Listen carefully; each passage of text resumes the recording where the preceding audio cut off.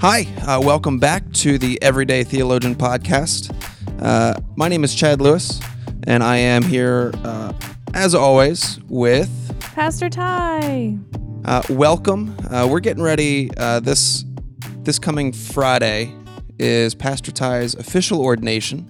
Yes. We mentioned and kind of celebrated a little bit a couple of weeks ago. When she was officially recommended for ordination. Mm-hmm. And now the whole process is almost done. Almost. We're It's exciting. Almost there. Yes. Yep, just a few days away. It is so exciting. In what was years in the making. So pretty cool to finally be at this step. Yeah. And with your ordination, I'm sure pretty much the only thing you're thinking about right now. And the fact that, we talked about confirmation a couple of weeks ago. Mm-hmm. I was confirmed Catholic, so all of the Methodist teaching stuff that most people get, I never had. Sure. Oh, sure. Yeah. So figured this would be a good opportunity to talk about Methodist stuff. If you don't know much about it, hey, you and I are in the same boat today. So hopefully we'll both learn some stuff. But I thought we'd start a little bit. What's the ordination process like? Because I know that it starts with seminary. That's technically 3 years, right? Right. And then you've got a bunch more time of doing a lot. Yeah. And actually, we could say that technically the process begins even before seminary, because the way the Methodist Church has set it up, and of course it's changed a little bit here or there, tweaked from time to time over the years, but even from the time I was in college, which whether you want to believe or not, whether I want to believe it or not, that was 25 years ago, that I even started the process back then. So within the Methodist denomination, within the United Methodist Church, it begins with the inquiry process. And what is that? Yeah. So if somebody is out there saying, I kind of feel like God might be calling me to ministry, to work in the church, to serve God some way, that's not just, your everyday life kind of thing, kind of beyond that. That is a process where you would come to your pastor, to your district superintendent and say, so I feel like God's kind of leading me, kind of calling me into some kind of ministry. And then they'd say, okay, well, let's talk about that some more. Let's process that. And one of the best things about this process is that all along the way, you're continually having different groups of people affirm that call in your life. So we're not out there going, I want to be a pastor, go to seminary, and here I am. There's constantly people coming alongside of you saying, yes, I see that gift in you. Yes, I see how God is calling you. Yes, I see the fruit of the ministry you're already a part of.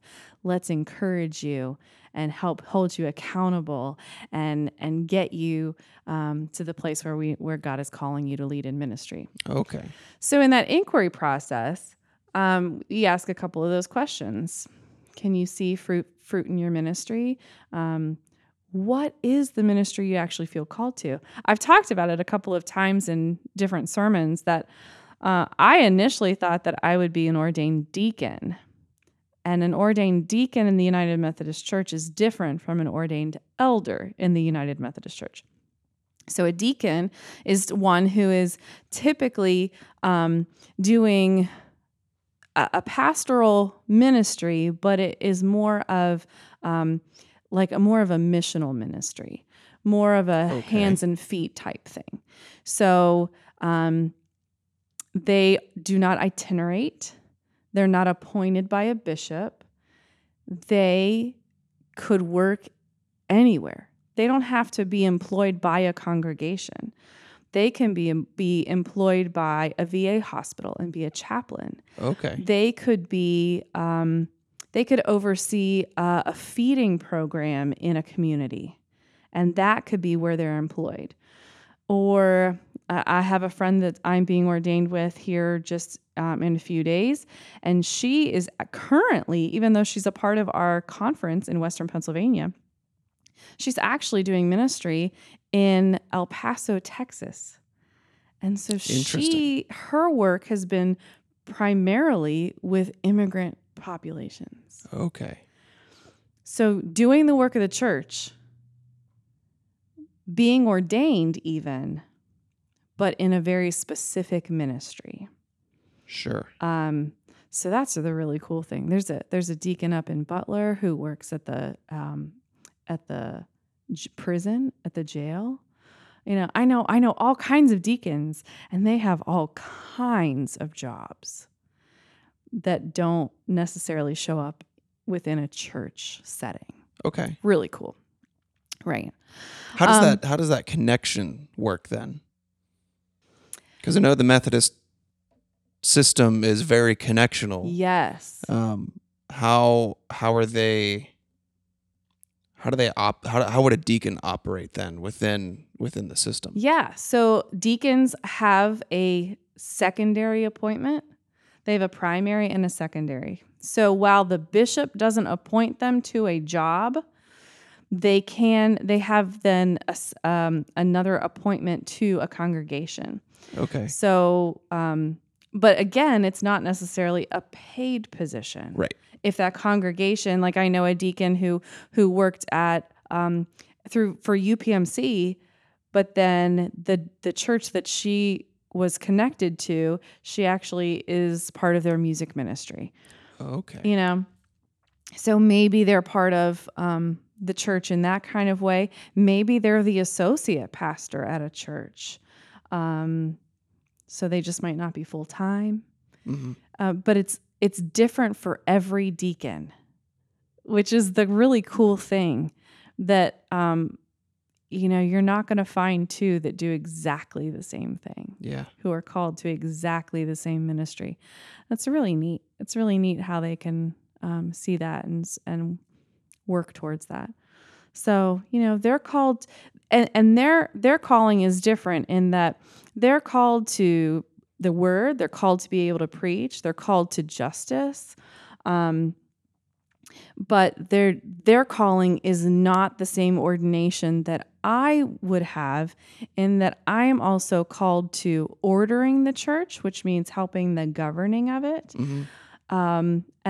And for me, the biggest part of my call is to sacrament. Okay. And our sacraments in the United Methodist Church are baptism and Holy Communion. Yeah. So while deacons participate and help with those things, they're not ordained to officiate over those things.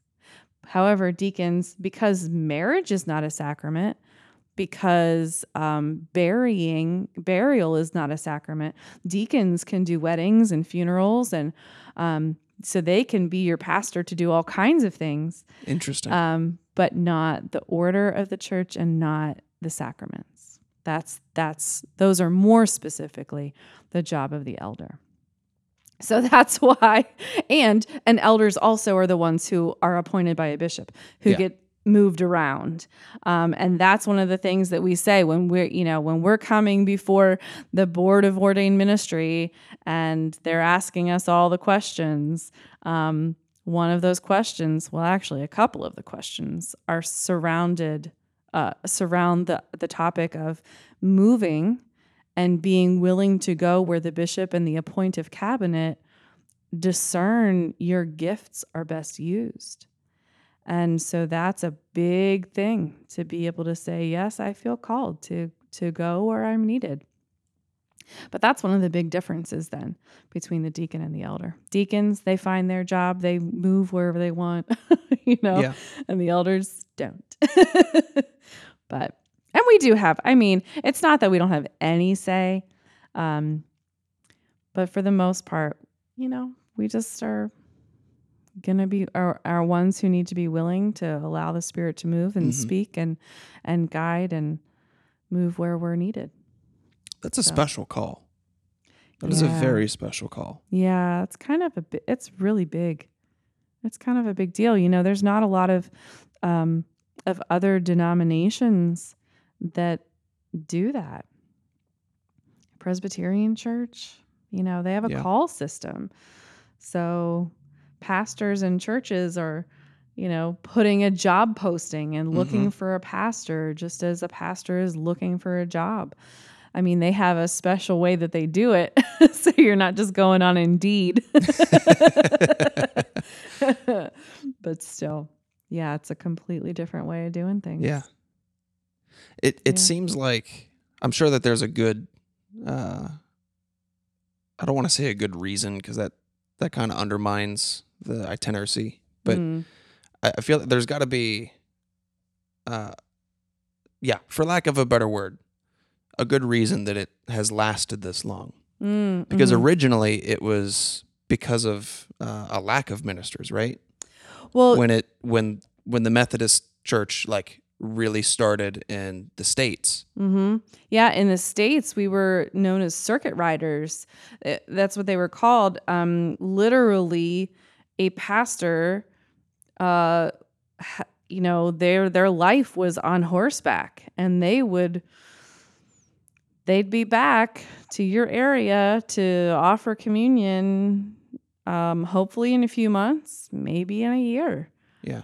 And so then you had local pastors or lay speakers that would lead that group, that congregation, usually meeting in a house, or maybe the schoolhouse if it was a big enough group or a large enough area.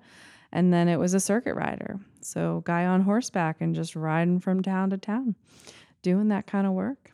Yeah, pretty wild. So that's just kind of been part of the process of continuing that history.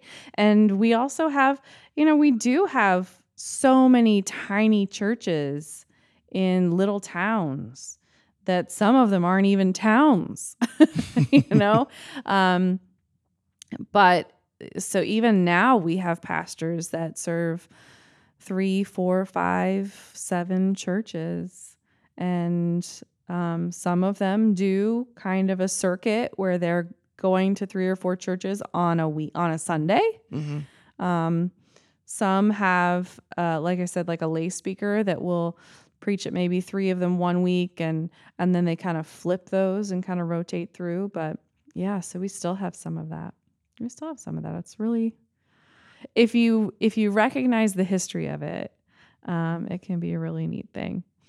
So it's modern day. It's still kind of an issue of a lot of churches, not enough ordained pastors, and for the smaller churches that may not be able to afford a full-time pastor, they still use the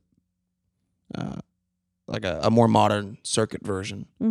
Yeah, but itineracy is still that tradition of moving around and serving the greater community, not just one spot. Right, yeah. And so for some of the multiple point charges, it is that they're not able to afford a full-time pastor, and so they come together to be able to have a full-time pastor between them. And but then we even have within our system, so we have ordained elders, ordained deacons, we have licensed local pastors. So that is going to about a 12-week, 9 to 12-week program, or an intensive 2-week, and then those individuals are given a license to be able to be a pastor. So maybe one of those churches that can't afford a full-time pastor, maybe they can afford to pay somebody like quarter-time salary. So there aren't enough pastors in that area, or there's not a pastor who is able to do a quarter-time appointment. The district superintendent at that point can say to someone, "You've gone through this licensing process. I'd like to invoke your license and have you pastor this congregation at a quarter time pay or whatever it might be, because that fluctuates, of course, Yeah. depending on the need and situation. And so your license allows you to be the pastor of this congregation for the period of time that we set forth. So it doesn't allow them to be that same pastor down the road. Yeah. They don't have those credentials, can't be used anywhere other than in that church that they're appointed to, Okay. where that license is allowing them to be. So that's another way. We also have, there's another program, and I'm not thinking of the exact name, and I don't have it written in front of me. There's another program where people go through licensing school. It's called Course of Study. And so it's a longer process. They're not going to seminary full time, but some seminaries are offering essentially a seminary level course. So several courses, they do it over several years, and it's called Course of Study.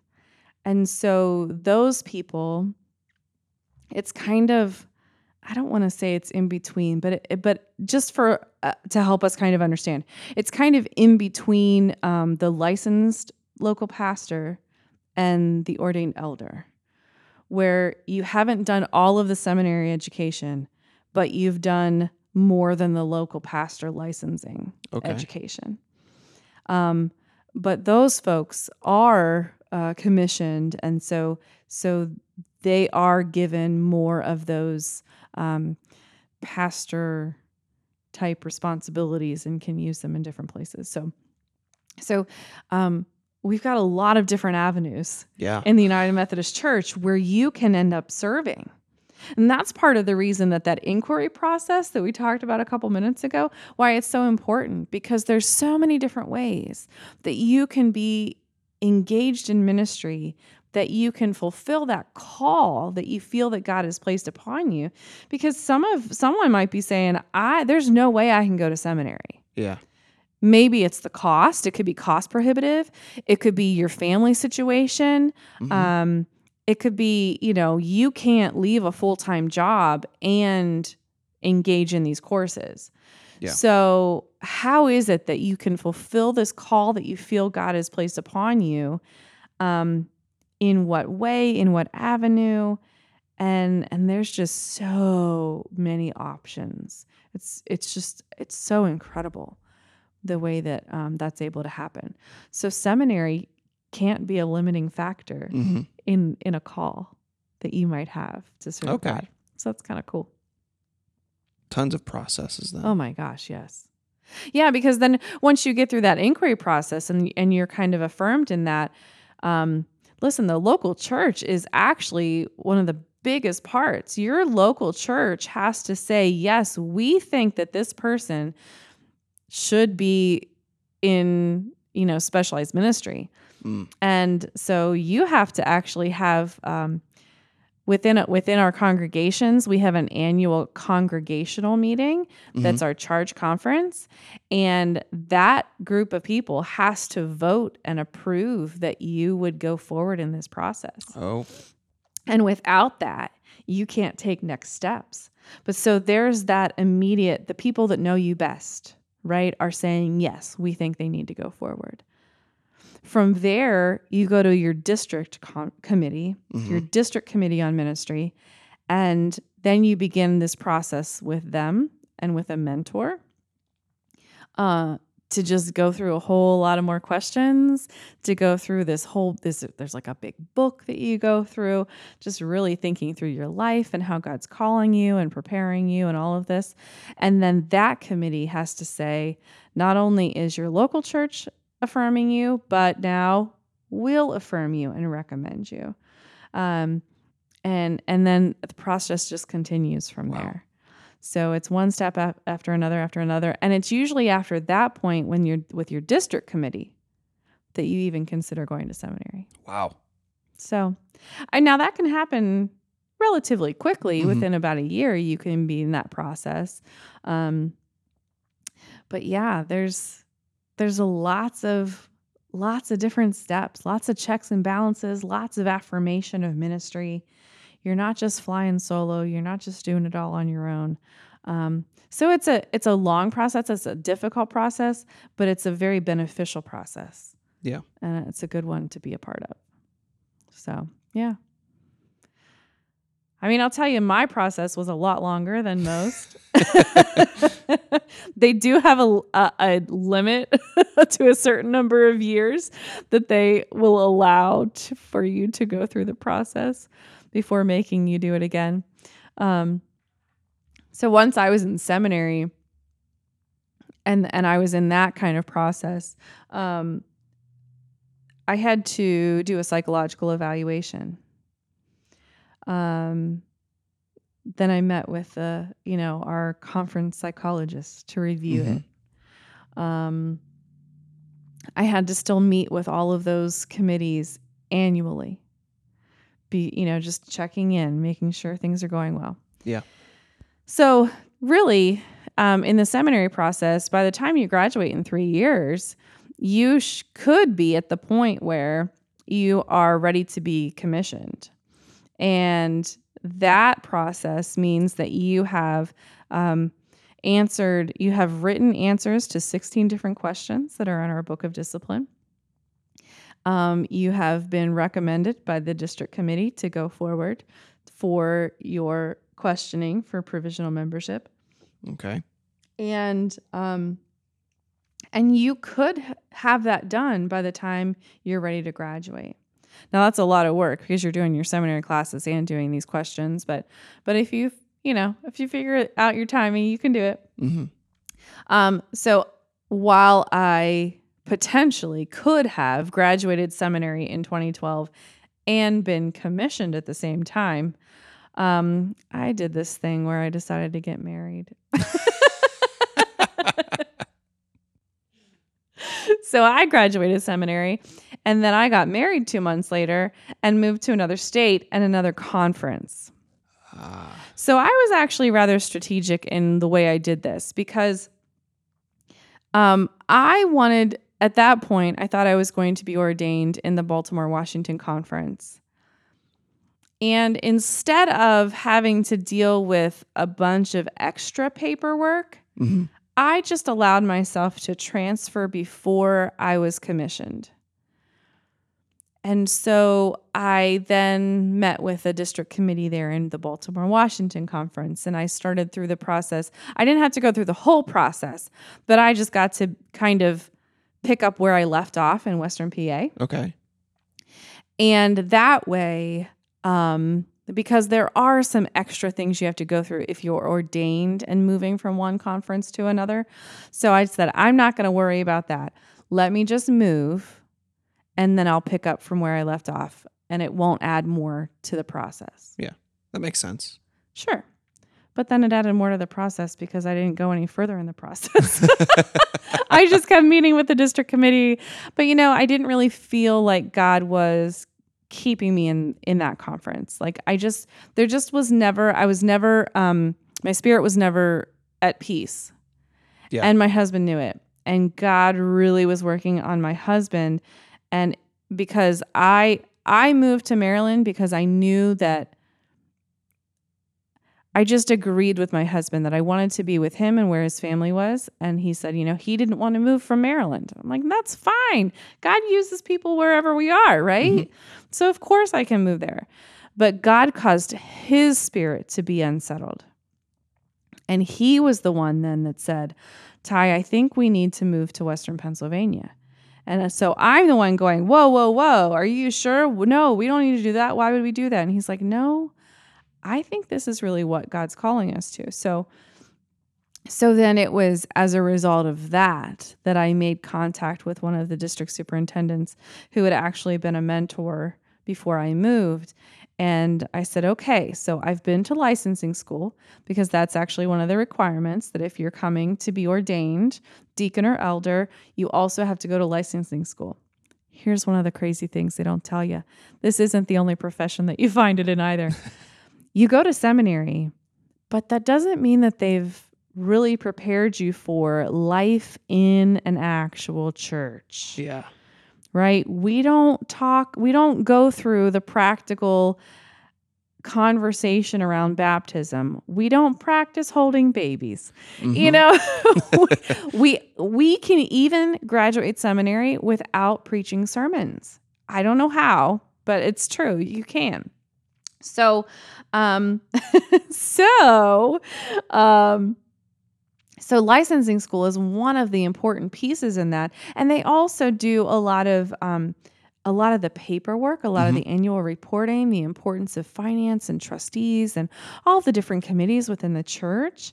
So I had been through licensing school because that was a requirement.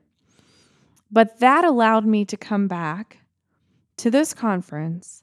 And I said, for us to move back, it would really be best if I could end up with a full-time appointment with healthcare. Yeah. Because my husband's coming and he doesn't have a guaranteed job. So they actually were able to do that. And that's how we moved back. I was at the Fishertown Charge in the Bedford area, a 3-point charge, but they were able to pay me the salary of a licensed local pastor. So that's less than a full elder. And so I was affordable and I could come in and continue the process where I left off 4 years before that. 5 years before that.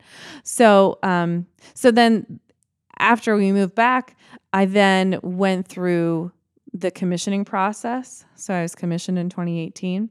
And then there's a 3-year period. It's almost like a probationary period. Okay. Right? Where it's, or like I've also equated it to a doctor going through residency. You're a doctor, you have all the credentials, Yeah. but we're just going to allow you to have a couple years to kind of get your feet wet and make sure that you've got, support around you.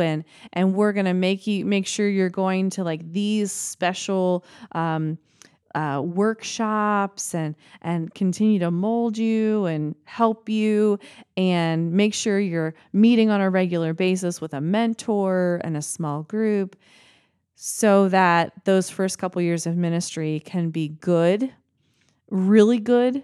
And if there's things you're questioning, you can help figure it out.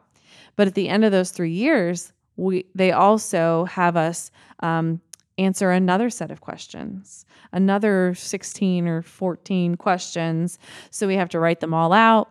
We go to the Board of Ordained Ministry and we meet with these different groups and have conversation about it. They want to make sure that we know our doctrine, our history. They want to make sure we understand what it is to talk to your congregation about baptism and communion.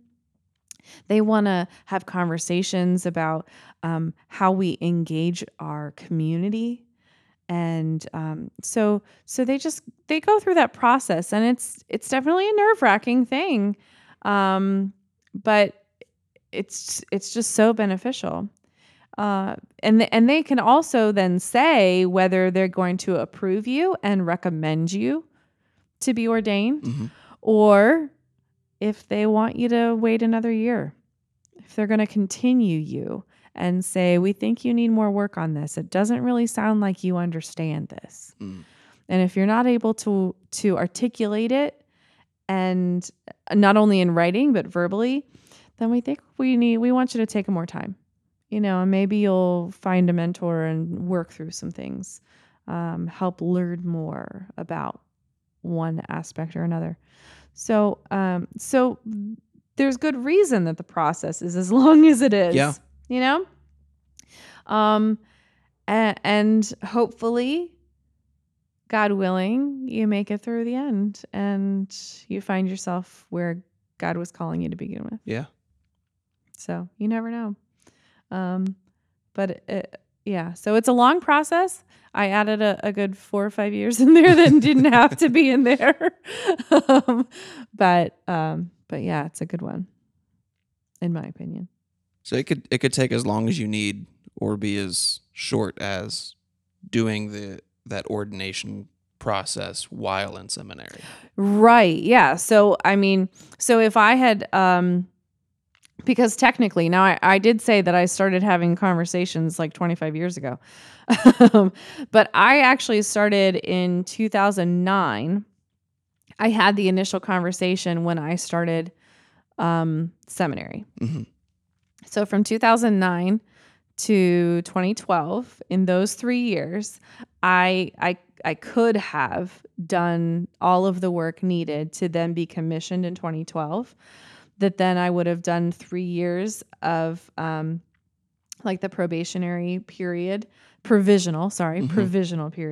And then so it could have been that in 6 years I would have been completely ordained, fully ordained.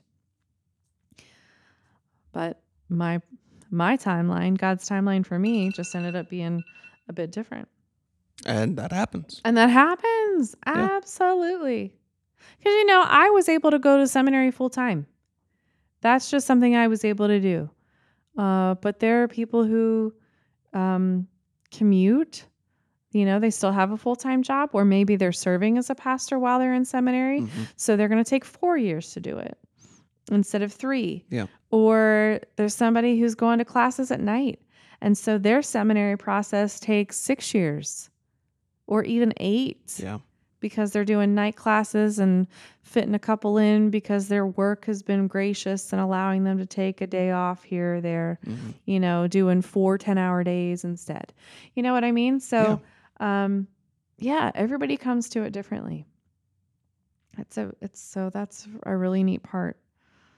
And there's so many different seminaries as well. Yeah. So some people do still go from college right to seminary, but a lot of people are second career. That's a process. Yeah. Yeah. Yeah, that's a process. So, I know. And you mentioned this a little bit earlier. The different, I guess, levels of pastorship that Sure. you can achieve. All have different, I don't know if I want to say restrictions, but like there's different things that different things we're called to or appointed or even like serving in a church that you're able to do, I guess. I know I've heard before that like licensed local have certain restrictions on like communion. I'm wondering what over the course of our history has led to that particular tradition, or if that's like a holdover, because I know John Wesley was Anglican, right? So I'm wondering if that's like a holdover thing from his pastoral career and spiritual upbringing. Whereas like the original circuit riders, those commissioned pastors, like they were the ones in charge of doing communion. So I'm wondering, like, is that just a tradition that we hold, or is there like more significance behind it? Because I know there's other people that have that question or work in ministry in other ways that aren't directly affiliated with a church. And it's like, we want to do communion, but we're not allowed to call it communion. So we're going to call it something else and still do it anyway. I've heard that story. I've done that once or twice. That's funny. Because it's this weird thing. Like I read in scripture that Jesus says, whenever you're together. Yeah. Not whenever you're together and have somebody who's allowed to do this. And so to me, this is one of those things that seems particular within our denomination, that I'm like, what's the thing around that? Okay. And like, what other, I guess, well, baptism's the only other sacrament. Right. But like, what other things might be like, if you haven't made it this far in your training or experience? Okay. So, part of our denomination, right? If you're a denomination, there's usually a governing rules, a governing book governing body, right? Yeah. So, and yes, John Wesley was influenced by his Anglican life, So just as the Anglican Church has their governing body, their polity, their rules, we call it polity, but we just have an order and a way of doing things. Mm-hmm. This is what we believe, and this is, that spells out why we do what we do, or how it will work. and it's not something that is stagnant. So it's not that it's carried over from John Wesley. Things have continued to change and progress and evolve over the centuries. But it's all of United Methodism who comes together. We actually come together annually at our general conference. No, sorry, not annually, quadrennially. So every 4 years. Annual conference happens every year, and that's what we're about to do at the end of the week. So I'm a little distracted by that. And that's districts? Or? No. So, we do have, the local church meets annually for their election of committees, committee people, and for several other things that we do annually. Yeah. And that's charge conference. Then we have districts, and districts also have an annual meeting. Okay. Those typically happen after our annual conference for our conference. So it goes local church, district. So our district is mainly Beaver and a part of Butler counties here locally. Mm-hmm. Then we have our our conference, so local district conference. That for us is Western Pennsylvania. So north to south, west, all of the borders of Pennsylvania. But on our eastern border for our conference, if you kind of go over to like Bedford and Altoona, okay, that's kind of our eastern border, but it's just west of that line. Mm-hmm. They're actually in the next conference over. Sometimes a conference will be a state, so most of West Virginia is a state, but their Eastern Panhandle is technically part of the Baltimore-Washington Conference, okay. Part of Maryland. So it depends. It's a geographical area. Yeah. Right? Then it goes from our annual conference to a jurisdiction.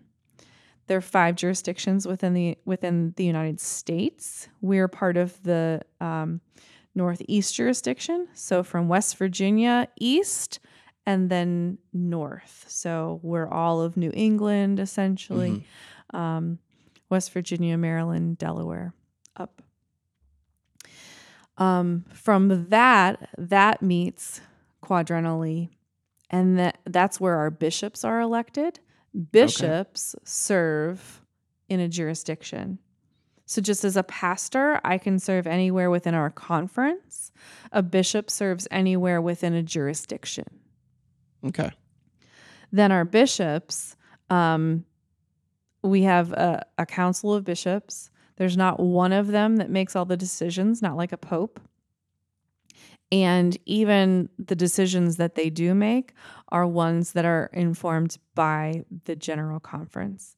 So they don't get to do a lot on their own. There's lots of discerning. There's lots of working together. So all of that to say, it's only every 4 years when our general conference meets that anything can change about our polity, anything within our book of discipline. And a general conference, there is a representation for pastors and laity. So it's not just all the pastors making the decisions. It's not the bishops making the decisions. There are lay people there as well. Mm-hmm. So it's everybody is there and be able to speak for the general church. So the general church has continued to make changes and evolve. Um, what our pastors do, what our bishops do. And I think it's significant too to be able to say that bishops they're not given another ordination. They are an ordained elder, just like Pastor Allen, like myself, that are just called into another specific ministry. Okay. Right. So then the thing about the difference in licensed local pastor versus ordained elder and the different things we're called to, it's not, I don't want us to think about it as a level of achieving. Okay. But it's a different way of serving, a different call to serve. So while an elder is called to worship and order and sacrament and service, those are actually the four things that an elder is specifically called to do, those things within the life of the church. A licensed local pastor is one who says, I feel like God is calling me to be used in a congregation to be able to step into that role as pastor without going to seminary and to be used in this place at this time. They're not going to carry that with them forever. Mm-hmm. This is just, I just feel like God's going to use me right now. Okay. Right? So for them to have that license, it's only invoked whenever they're appointed, right? They're not appointed by the bishop. It's only a district superintendent. And yet they're given the responsibility to engage all of those roles just as the elder would in that specific congregation. Okay. So a licensed local pastor is able to do communion because the district superintendent has given them that license to do it. Okay. So they can do the weddings, they can do the funerals, they can do a baptism because they've been given that license. Okay. Now, should the district superintendent say, thank you for serving these 6 months, I'll give you a call if I need, next time I need you, then that license is no longer invoked. And so they're going to go back to, going to a different church or just being involved in the life of the church in a different way. Okay. And I get the whole, oh, well, we're just going to have communion and we're going to do it our own way, even though we don't have the pastor here with us. And, I do think it's a significant thing to be able to be together and have that pastor praying that blessing over the communion, over the elements. Mm-hmm. There's something very holy about that. Absolutely. And yet I hear people, and I get it. When you say, well, yeah, but Jesus just said, whenever you get together, do this. And we do have within the United Methodist Church something that we call a love feast. Mm-hmm. And so it's not the consecrated elements, but it is sharing in a bread and a cup and communing in that way without like a pastor present. So I get that. But it's just one of those holy mysteries that it's not just something that we do within the United Methodist Church. And it's not only because John Wesley said it back there all those years ago and because the Anglican Church did it. This has been a part of the process for all of Christendom, practically, that you were coming together, but it was the leader of the house church that was going to be calling us together. Okay. And saying the prayers. And I know that communion's always been held in a special light. Mm-hmm. And I don't disagree with that at all. It just seems weird that, like, I don't know, to distinguish, even though, like, you know, a group might have a love feast, Mm-hmm. to distinguish it different than communion Mm-hmm. when it's the same act just without a pastor. It almost feels like it's in its own special garden, if that makes sense. Yeah. Yeah. And like just And then like push back. So why shouldn't it? You know, why shouldn't it be its own special thing? Why shouldn't it be regarded so highly? No, and I'm not arguing for or against. I'm just saying, you know, yeah, it should be honored and revered in such a way. And, you know, I mean, I remember being in like youth kind of things and laughing, and I don't know that I actually ever did it. I don't know that any of my leaders actually ever did it. But like talking about like Doritos and Pepsi or something instead of bread and juice. And like, you know, I get trying to be relevant and getting the youth attention and just, I don't know, but I've never wanted to do that. I've never wanted to, because I don't want it to ever come across as something that's cheap, sure. or as something that is flippant, or that we can do whenever we feel like it, just because we feel like it. You know, I think there still should be that type of reverence for it. Oh, absolutely. And so I think we kind of get into kind of a fuzzy line there when we start, like I said, trying to be relevant, which is just a tricky thing anyways. Yeah. Or just make it, we think that we need to do something to make it more special Mm-hmm. or memorable, when the act itself is really enough. Yeah. Yeah. I can see, you know, in a moment of I don't have anything else around, Yeah. like if you need to replace an element, Mm-hmm. and just let the symbology of what you're doing carry the weight. Mm-hmm. But out of a sense of making it relevant, I would agree. Like, yeah. just stick with what's used. Yeah. Mm-hmm. I guess my mindset towards the original question is like, does that lead to the appearance of like a barrier of entry? Yeah, I can see that. I mean, I see the point on both sides. Yeah. You know, when I was first out of college and I was serving in church, well, I was the Christian ed director. One year for Christmas Eve, the pastor decided that they were going to leave before the 11 o'clock service, the Christmas Eve service, so that they could go, like they could start driving to be with their family. Mm-hmm. And they asked me to do the service. And the 11 o'clock service was always communion. Oh. And I was like, what do I do? I've never led communion before. And I said, are you going to consecrate the elements before you leave? And you know, I mean, I'm sure we've all seen like the big eye roll, like the look on the person's face was just like, you've got to be kidding me.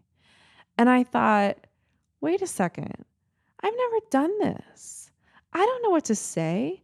I don't know what to do. What are they going to think? What is the congregation going to think? These are people who come all, like, this is their favorite service of the entire year. Mm-hmm. And they're going to know that I'm a fraud. You know, like they're going to know that I don't know what I'm doing. And why would we allow that to happen? Why would we ever want that to be the perception? Yeah. And I was just, oh my gosh, I couldn't believe it was happening. So you better sure I did everything I could to prepare for that service and like, okay, this is what I'm going to do. And I practiced and whatever.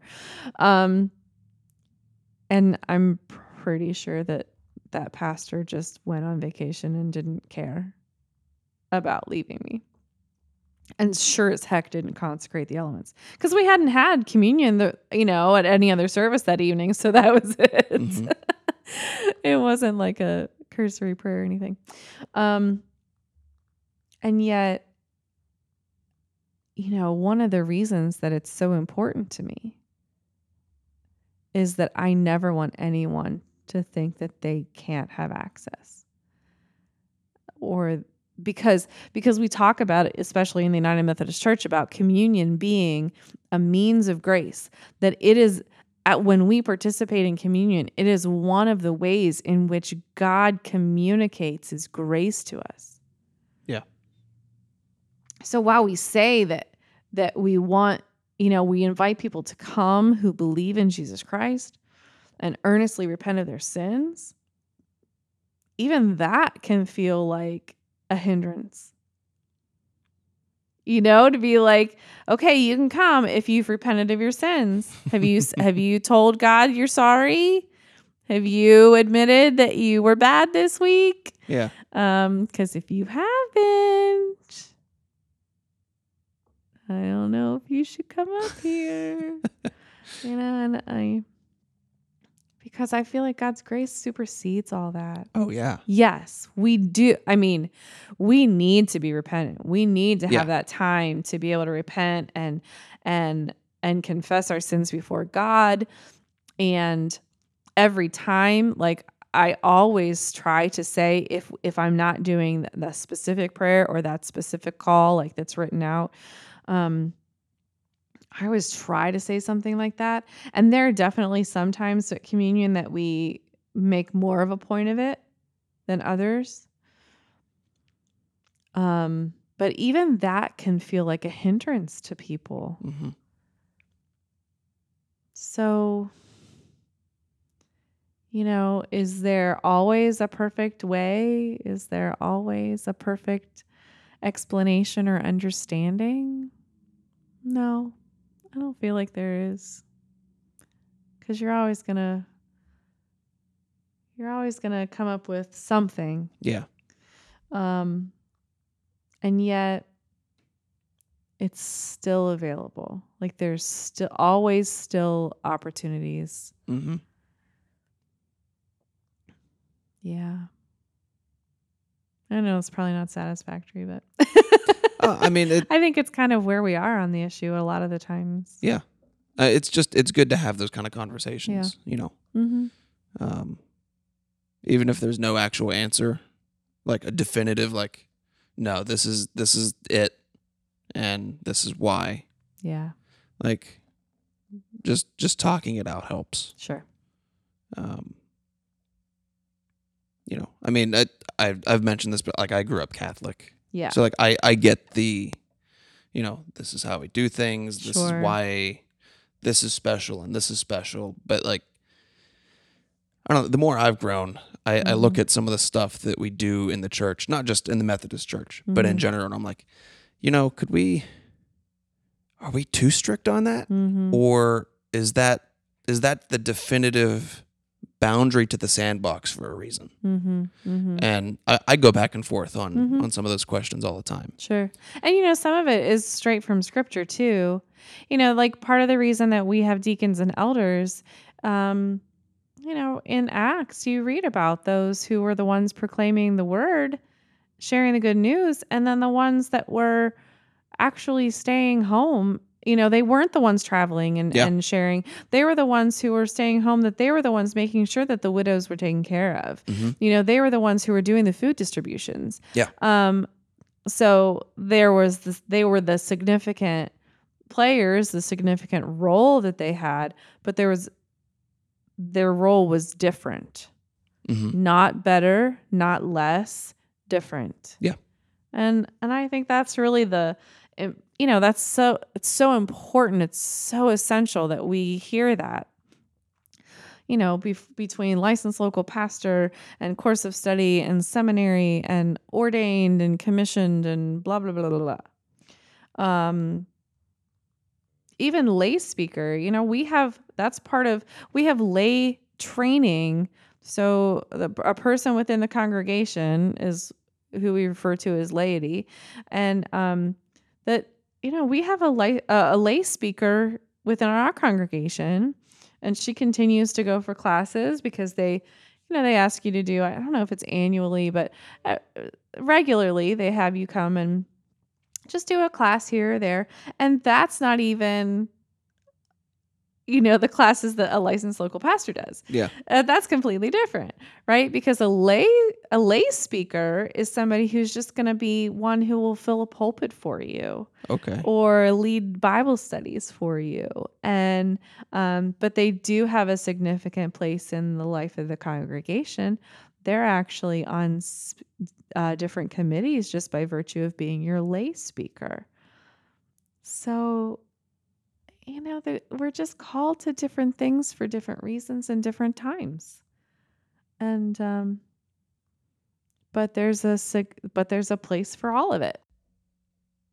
So it's more like, what I'm hearing is it's more like managing responsibilities as opposed to saying you have subsequent theological understanding to do X, Y, and Z. Yeah, this is right. So a deacon doesn't want to pastor a church and have the responsibility for the finances and have the responsibility for the care of the building and have to worry about staff. Yeah. Right? That's not their ministry. An elder is saying, not only am I going to care for the spiritual well-being of a congregation, not only am I going to make sure the sacraments are taken care of, I'm also going to be the one who orders the life of the church. And I'm going to make sure that we have the right people on the committee and that we're following the book of discipline and that the roof isn't leaking. Yeah. And that we can pay our bills. So, just there's a different set of responsibilities that are carried out by each one. Mm-hmm. Makes sense. Yeah. Okay, good. I'm glad. Yeah. And so, I think that definitely speaks to the longevity of the training then. Sure. Because if you're going to be an elder and you feel like you're called to take care of all of that stuff and serve as, maybe that kind of shepherd. Mm-hmm. I would hope as a congregation member that a pastor who wants that has had enough time to not only understand Scripture, but understand the inner workings of a church and a community and a family. And, maybe taking classes for 6 months, maybe not enough experience to make me feel confident. Sure. So I can understand. I can definitely understand that. Mm-hmm, mm-hmm. Yeah. And that's one of the reasons I'm so grateful to be in the position that I'm in as associate pastor. Look, sure, I went to seminary and I did licensing school and I've got the book of discipline and mentors all over the place.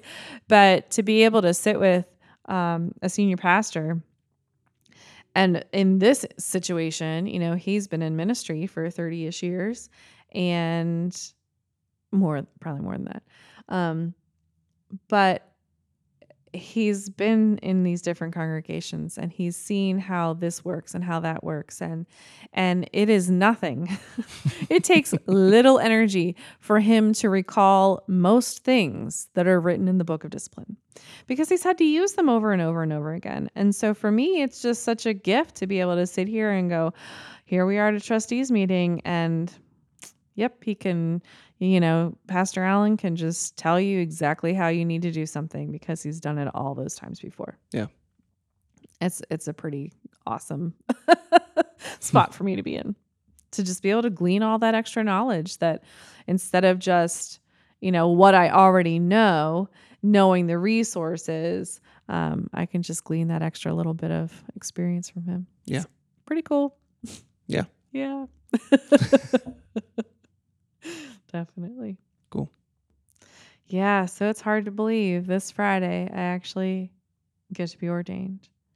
One of the little things that I'm sure nobody knows or haven't really noticed, or maybe you have noticed that when you're commissioned, we have robes that we wear, but when you're commissioned, and I don't know how long it's been this way, but we don't wear a stole, right? And so a stole is that colored fabric that that a pastor typically wears that coordinates with the altar cloth and whatever else you might use to decorate, right? So typically, for Pentecost it's red, on Easter it's white, and in Lent it's purple, Christmas is blue, we've got green in the ordinary time, whatever that is, between Pentecost and Christmas. And so sometimes the pastor's stole might match that or be similar in color. For a wedding, well, it's just the extra fancy thing. Yeah. But at my ordination, I'll actually receive my stole for the first time. And so I'm pretty excited about that. But Pastor Allen said, "You know what? I'm just going to stand in solidarity for you for the next couple years." And so for the last 2 years, he has not worn a stole. He said, "I'm going to wait until you get your stole." And then that is special. Yeah. That's pretty neat. So, so this coming Friday, the 18th, I'll actually, when I'm ordained, the bishop will actually put the stole then around my neck. And then I think we're planning to, that Sunday then that I'm back, last Sunday of June, we're going to wear our robes and our stoles. Oh, that'll be special. So yeah, that'll be special. First time within a congregation. That's going to be really cool. I actually, sure. I noticed that he didn't wear it, but at this point, I don't remember him ever wearing it. It's like a weird. That's so funny. Oh yeah, because I mean, I know he has. Yeah. I mean, we've talked about what he usually wears at Christmas and what he usually wears for a wedding or a funeral, or yeah. Because we had a year, that year before you got here, when he came. Mm-hmm. I'm sure he did. I don't remember at this point. He was here for 2 years before I was. It was 2 years. Yeah. Time goes so quick. I know. It really does. I don't feel like I've been here 2 years, but I have. It's crazy. Yeah. Yeah, pretty cool. But, so yeah, that'll be the special. little things that you don't think about and just don't, I'm sure most people haven't thought a thing about it. But yeah, the little things.